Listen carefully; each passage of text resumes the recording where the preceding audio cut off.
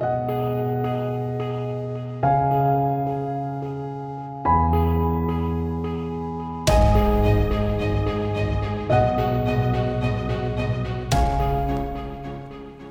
for tuning in. I'm Sarah Lee, and this is the Influence Watch podcast. In this episode, our regular podcast host, CRC's research director, Mike Watson, is actually on vacation, so I'm filling in. And I'm thrilled to welcome someone that I've actually spoken with before for some other work that I've done in this space. He's a great interview, and he's got a lot to say about sort of woke businesses and what woke means, and specifically how it relates to what's going on with the United States and China. So Will Hild is my guest, and he is the executive director of Consumers Research. They have just recently sort of unveiled a campaign to talk about a gentleman named Larry Fink. And Fink is with a group called, a money management group called Blackrock. You may have seen both of their names in the news, but maybe you don't know exactly who he is, what they do, and why what he's doing is important, and maybe a little scary. So, Will, thank you for joining us. Okay, so let's talk a little bit. First of all, before we get into Larry Fink and Blackrock, let's talk about Consumers Research, what you do, if you want to talk at the end a little bit about what your campaign is, but what is Consumers Research? Where do you guys come from? I know you're an old organization, so talk to me a little bit about your group. Certainly. Well, Consumers Research is the nation's oldest consumer protection organization. We were founded in 1929. I was not there at the time. I came on a few years ago. But we have a 90-plus year pedigree of doing mainly two things. One, educating the consumer on products and issues that are important for their interests. And two, standing up for the consumer in the marketplace on issues that are important to them. And so that's really... That brings right into the Who is Larry Fink campaign, because these are issues that are really important to them and that we don't think have gotten enough attention. So we're trying to educate the average consumer on this company, how much influence it has, and the ways it affects. Right. So let's back up just a little bit before we get into Larry Fink and talk about what you guys have already done when it comes to sort of woke businesses. So if you would define what woke means to you, and tell me just a little bit. I know I've written a little bit about what you've done, but tell me just a little bit about some of the other campaigns very recently that you guys have been involved in that are intended to sort of stand up for the consumer. Certainly. Well, we launched something called the Consumers First Initiative about midway through last year, and it was aimed at naming and shaming companies that, instead of focusing on their consumer, tried to distract from their mistreatments of their customer and the misdeeds that they may have done in the market, such as using forced labor in China as like a concrete example. And they try to distract from that by going woke, cozying up to woke politicians and woke activists. And as far as the definition of woke, this is a term that the radical left took on themselves. So at some level, I'm sort of like just trying to figure out what their definition of it is. But in concrete terms, you saw companies taking very strident, extreme political positions in order to cozy up to far left publications, far left activists, to get positive coverage in left-wing publications like the New York Times and the Washington Post. And it was clear from where we stood, given that almost every one of all these companies, not almost all of them, had significant problems with the way that they were treating their customers and ways in which they've been producing their products ethically, like I mentioned, using slave labor or forced labor in mainland China. And so what we saw was this dynamic playing out where clearly these companies were trying to bamboozle customers to distract from these problems. And so we just came up with a simple idea, like, what if we just diffuse that trick? What if we just shine a light on their problems and say, listen, you can go woke if you want to, but it's not going to get you out of having to face your mistreatments of your customers. I'll give you one example, I think is one of the best. American Airlines. They've been rated 2 years in a row by the Wall Street Journal as the nation's worst airline. They lose the most bags. They kick the most passengers off of flights without, involuntarily. And suddenly, Doug Parker, the CEO, is out there taking positions on election integrity legislation in Texas that is broadly popular in the state, getting involved in something that what does American Airlines know about running an election? They barely know how to run an airline. And so it was clear that they were trying to distract he was trying to distract from his failures and from the company's failures in terms of customers. And also a big thing for Doug is he was trying to distract from the fact that in the same year of COVID, when he got a multi-billion-dollar taxpayer-funded bailout, he gave himself an 8-figure paycheck for running that company into the ground effectively. So these are all things that he doesn't want brought up in the media. He doesn't want the heat from that, and so he takes these political positions so that becomes the story in the New York Times, the Washington Post, and all these other publications. We think he's a perfect example of like how corporations were running this play and CEOs were running this play, and we made him a perfect example of why they shouldn't be doing that, because consumers research will every CEO or C-suite that is listening to this podcast should understand that if they try to do that, they are at risk of us coming for them. Yeah, it's interesting that you link sort of bad business practices in terms of how or customer relationship with a business to how woke they've gotten. Basically, I don't know if it's a one-to-one relationship, but it does sound like that's the approach you took because you were seeing a pattern there. Yeah, we saw this happening over and over again with Nike and Coca-Cola, even Major League Baseball, where attendance was down but prices were up. One after the other, they all joined on to some of this absurd stuff. They got most of the facts wrong a lot of times when they made these pronouncements, and there was no focus on why are you trying to get involved in state level election integrity legislation or other types of political fights that are not germane to your business. You have no special expertise in them. And yet your business itself is not doing well, is failing, and that's what you really need to be focusing on, and not just covering it up with this woke you stuff. mentioned slave labor in China, and so that's a really good way to sort of introduce Larry Fink, I think. So tell me who Larry Fink is. Tell me who Blackrock is, the company. And you have a website, Who is Larry Fink, which I think is very important to mention that because Will's going to tell you guys who he is, but if you really, I went and read it this morning. There is just a list of literally bullet pointed sort of bits of information about what this company is, who Larry Fink is, his pretty dismal past in terms of, his ability to conduct business in general. So you tell me, Will, and I do encourage everyone to go visit the website, whoislarryfink.com, but you tell me, Will, who is Larry Fink? Certainly. Well, he's the CEO of Blackrock. Blackrock is the world's largest investment management company. They have $10 trillion under management, which is about half the size of the United States GDP. And as such, they hold a outsized amount of power, not because of their own assets, but because of the fiduciary for so many other people. They have outsized power when it comes to corporations here in the United States. And Larry Fink, of course, is the CEO of the company, as you noted. And what we're really trying to help people understand is that not only is he the CEO, he is effectively a political apartheid. He is a political actor. At this point, he pushes companies that they hold significant assets of to follow his personal politics. He puts out, for example, an annual CEO letter. That is literally a letter from him to every CEO in America telling them what his political priorities are for the year and what he wants to see out of them.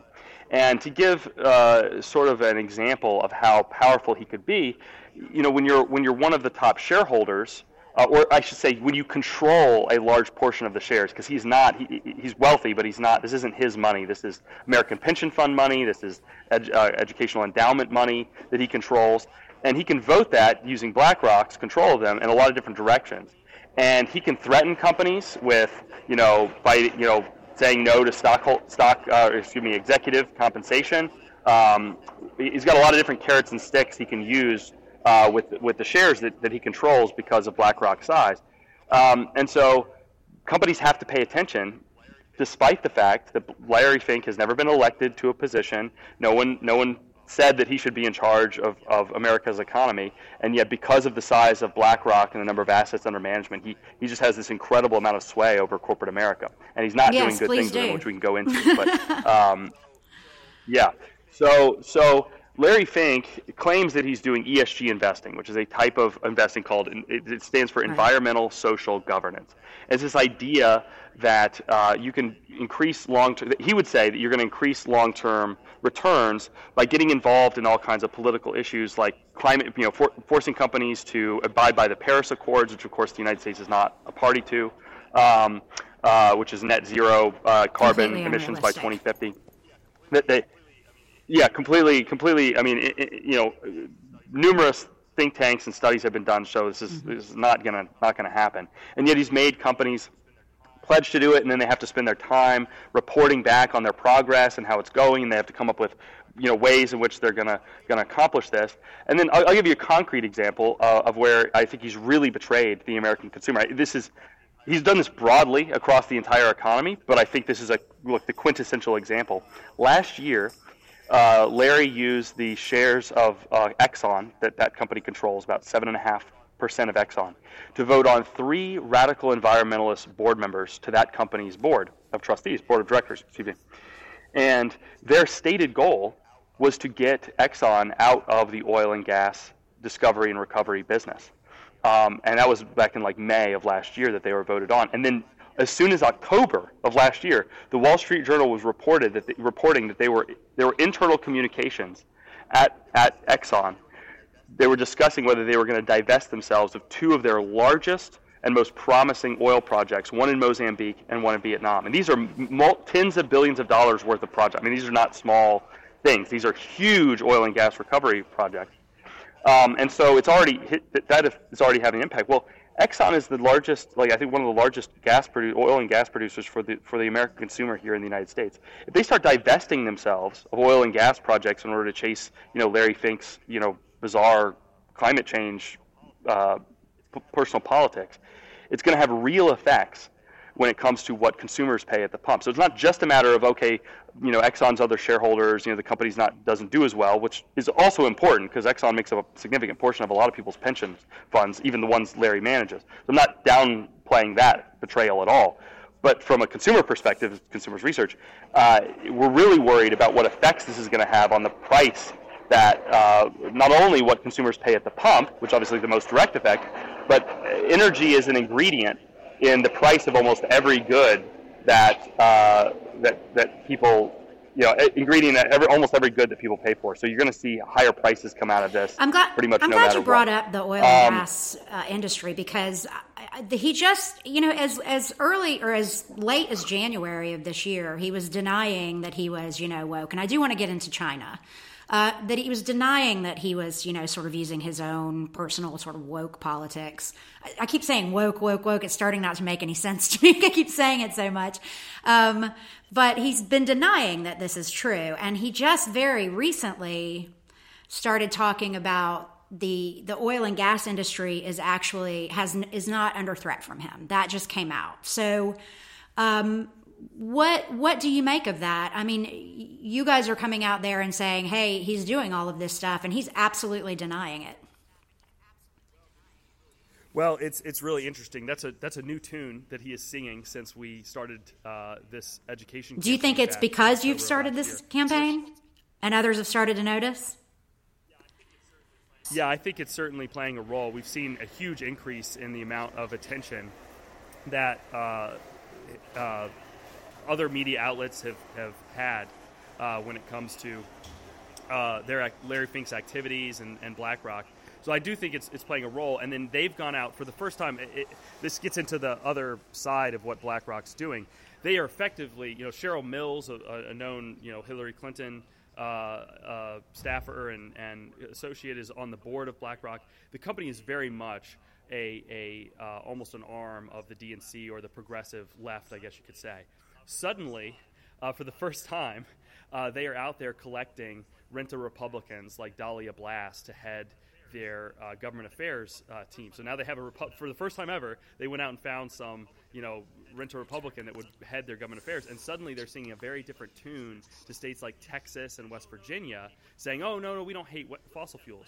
But if you look at that letter, it goes back to the Exxon thing, actually, because if you look at the letter, one of the things they say, hey, we're actually the biggest funder of fossil fuel projects. What they cite as evidence is that they're one of the biggest shareholders in Exxon. But of course, they use those shares in Exxon to destroy the company. Like they're in the middle of detonating their core business. So they are very much backpedaling and trying to walk back everything that they're doing. But it's not real. They are lying about their activities and what it means when they say they're invested in fossil fuels and providing fossil fuels. Okay, so let's end this by talking about sort of the elephant in the room, and it's probably the scariest part of all of this, given sort of the state of the world today.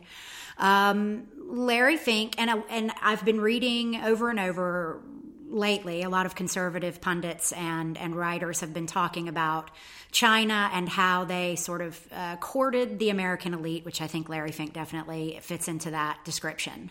So tell me, a lot of what the work that you've done recently on Blackrock has to do with their relationship with China, why Larry Fink sees China as a really good long-term investment.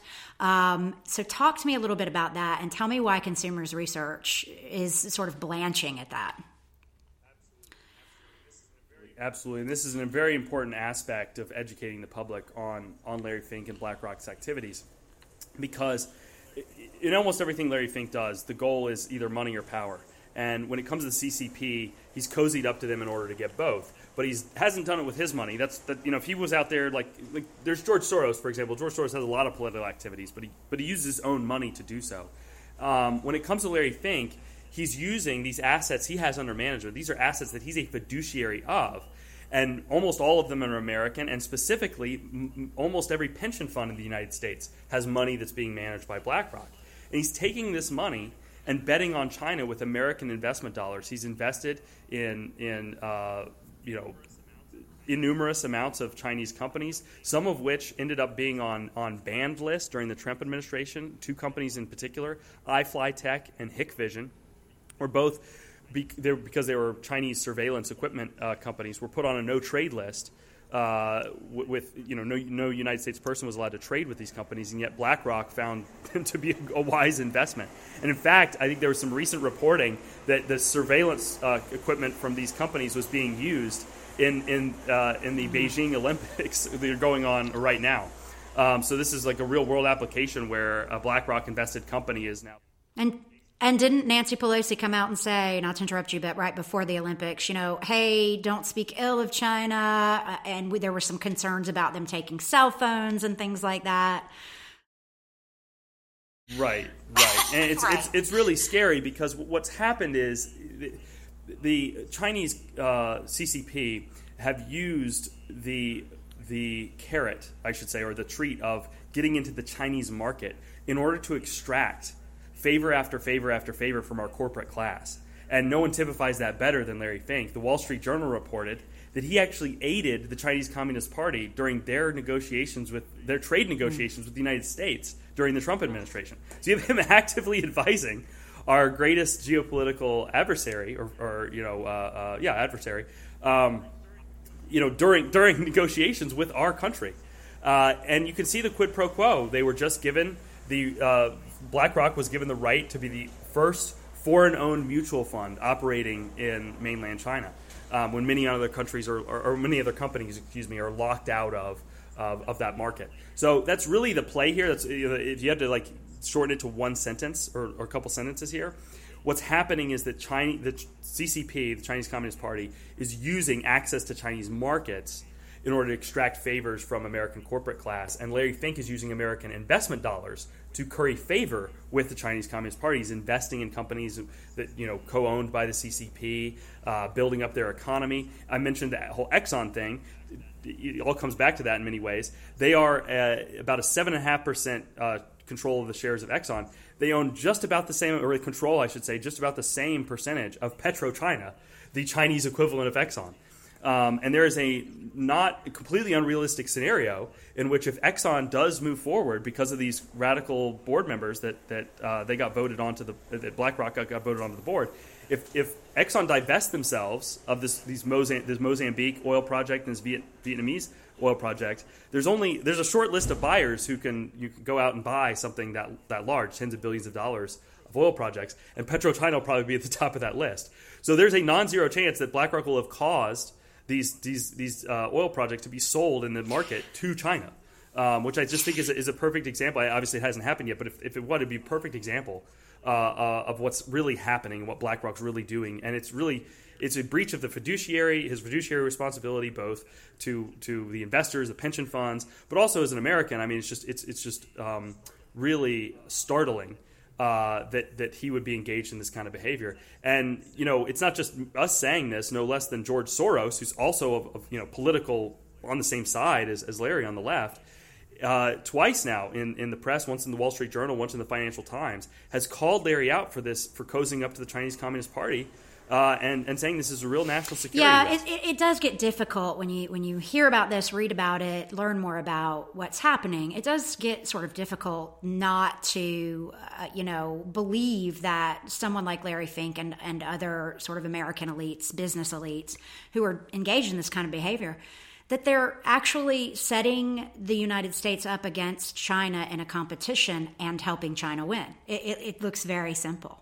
And so that's, of course, not good for the American consumer, which I understand is, where you guys would come into it.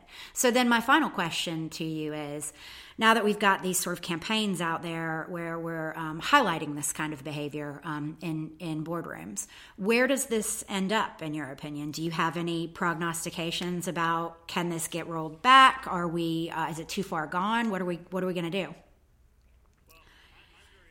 I'm very optimistic and hopeful. Here's the good news for your listeners.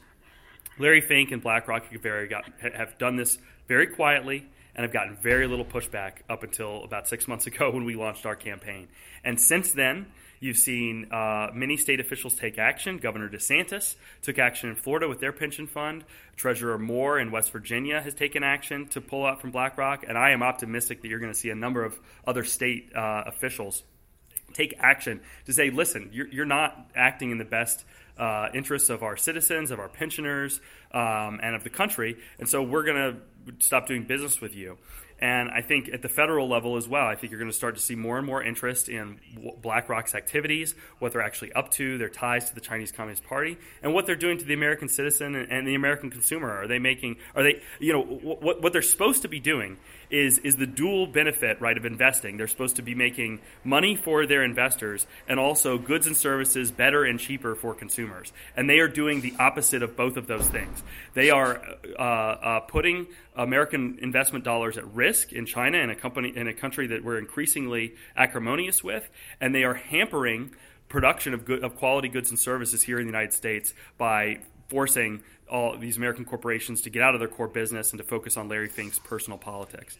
So I think there's going to be more and more interest that you're going to see over the next months, years, and I'm hopeful that we can turn this thing around. It's definitely not a done deal. People should not get discouraged by the size of BlackRock or Larry Fink. It is a massive operation, but it is worked only so far as it has not gotten a lot of broad interest and curiosity and focus. And I think we hope that our campaign has put an end to that. Interesting. And if there's one thing this truckers convoy showed us all, is that the American worker and the Canadian worker and the protests all over the world against mandates, the average person, once they find out what's going on, they generally don't like it. So it's, I think you're right. I think people should, maybe not be discouraged. There are people working on these things, and it's great to hear.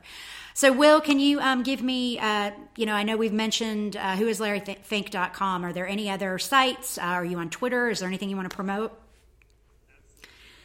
Absolutely. They can go to whoislarryfink.com. That's whoislarryfink.com. And they can also learn more about BlackRock at BlackrockLovesChina.com, BlackrockLovesChina.com. And lastly, of course, they can visit our website, consumersresearch.org, and find out more about everything we do. Cool. Well, thank you, Will, so much for coming on. This has been a really interesting conversation. Thank you so much. It was great to be So here. that's our show. We encourage you to subscribe on YouTube, Apple Podcasts, or Spotify. And if you have subscribed, thank you. And please leave us a 5-star rating. We will talk again next week.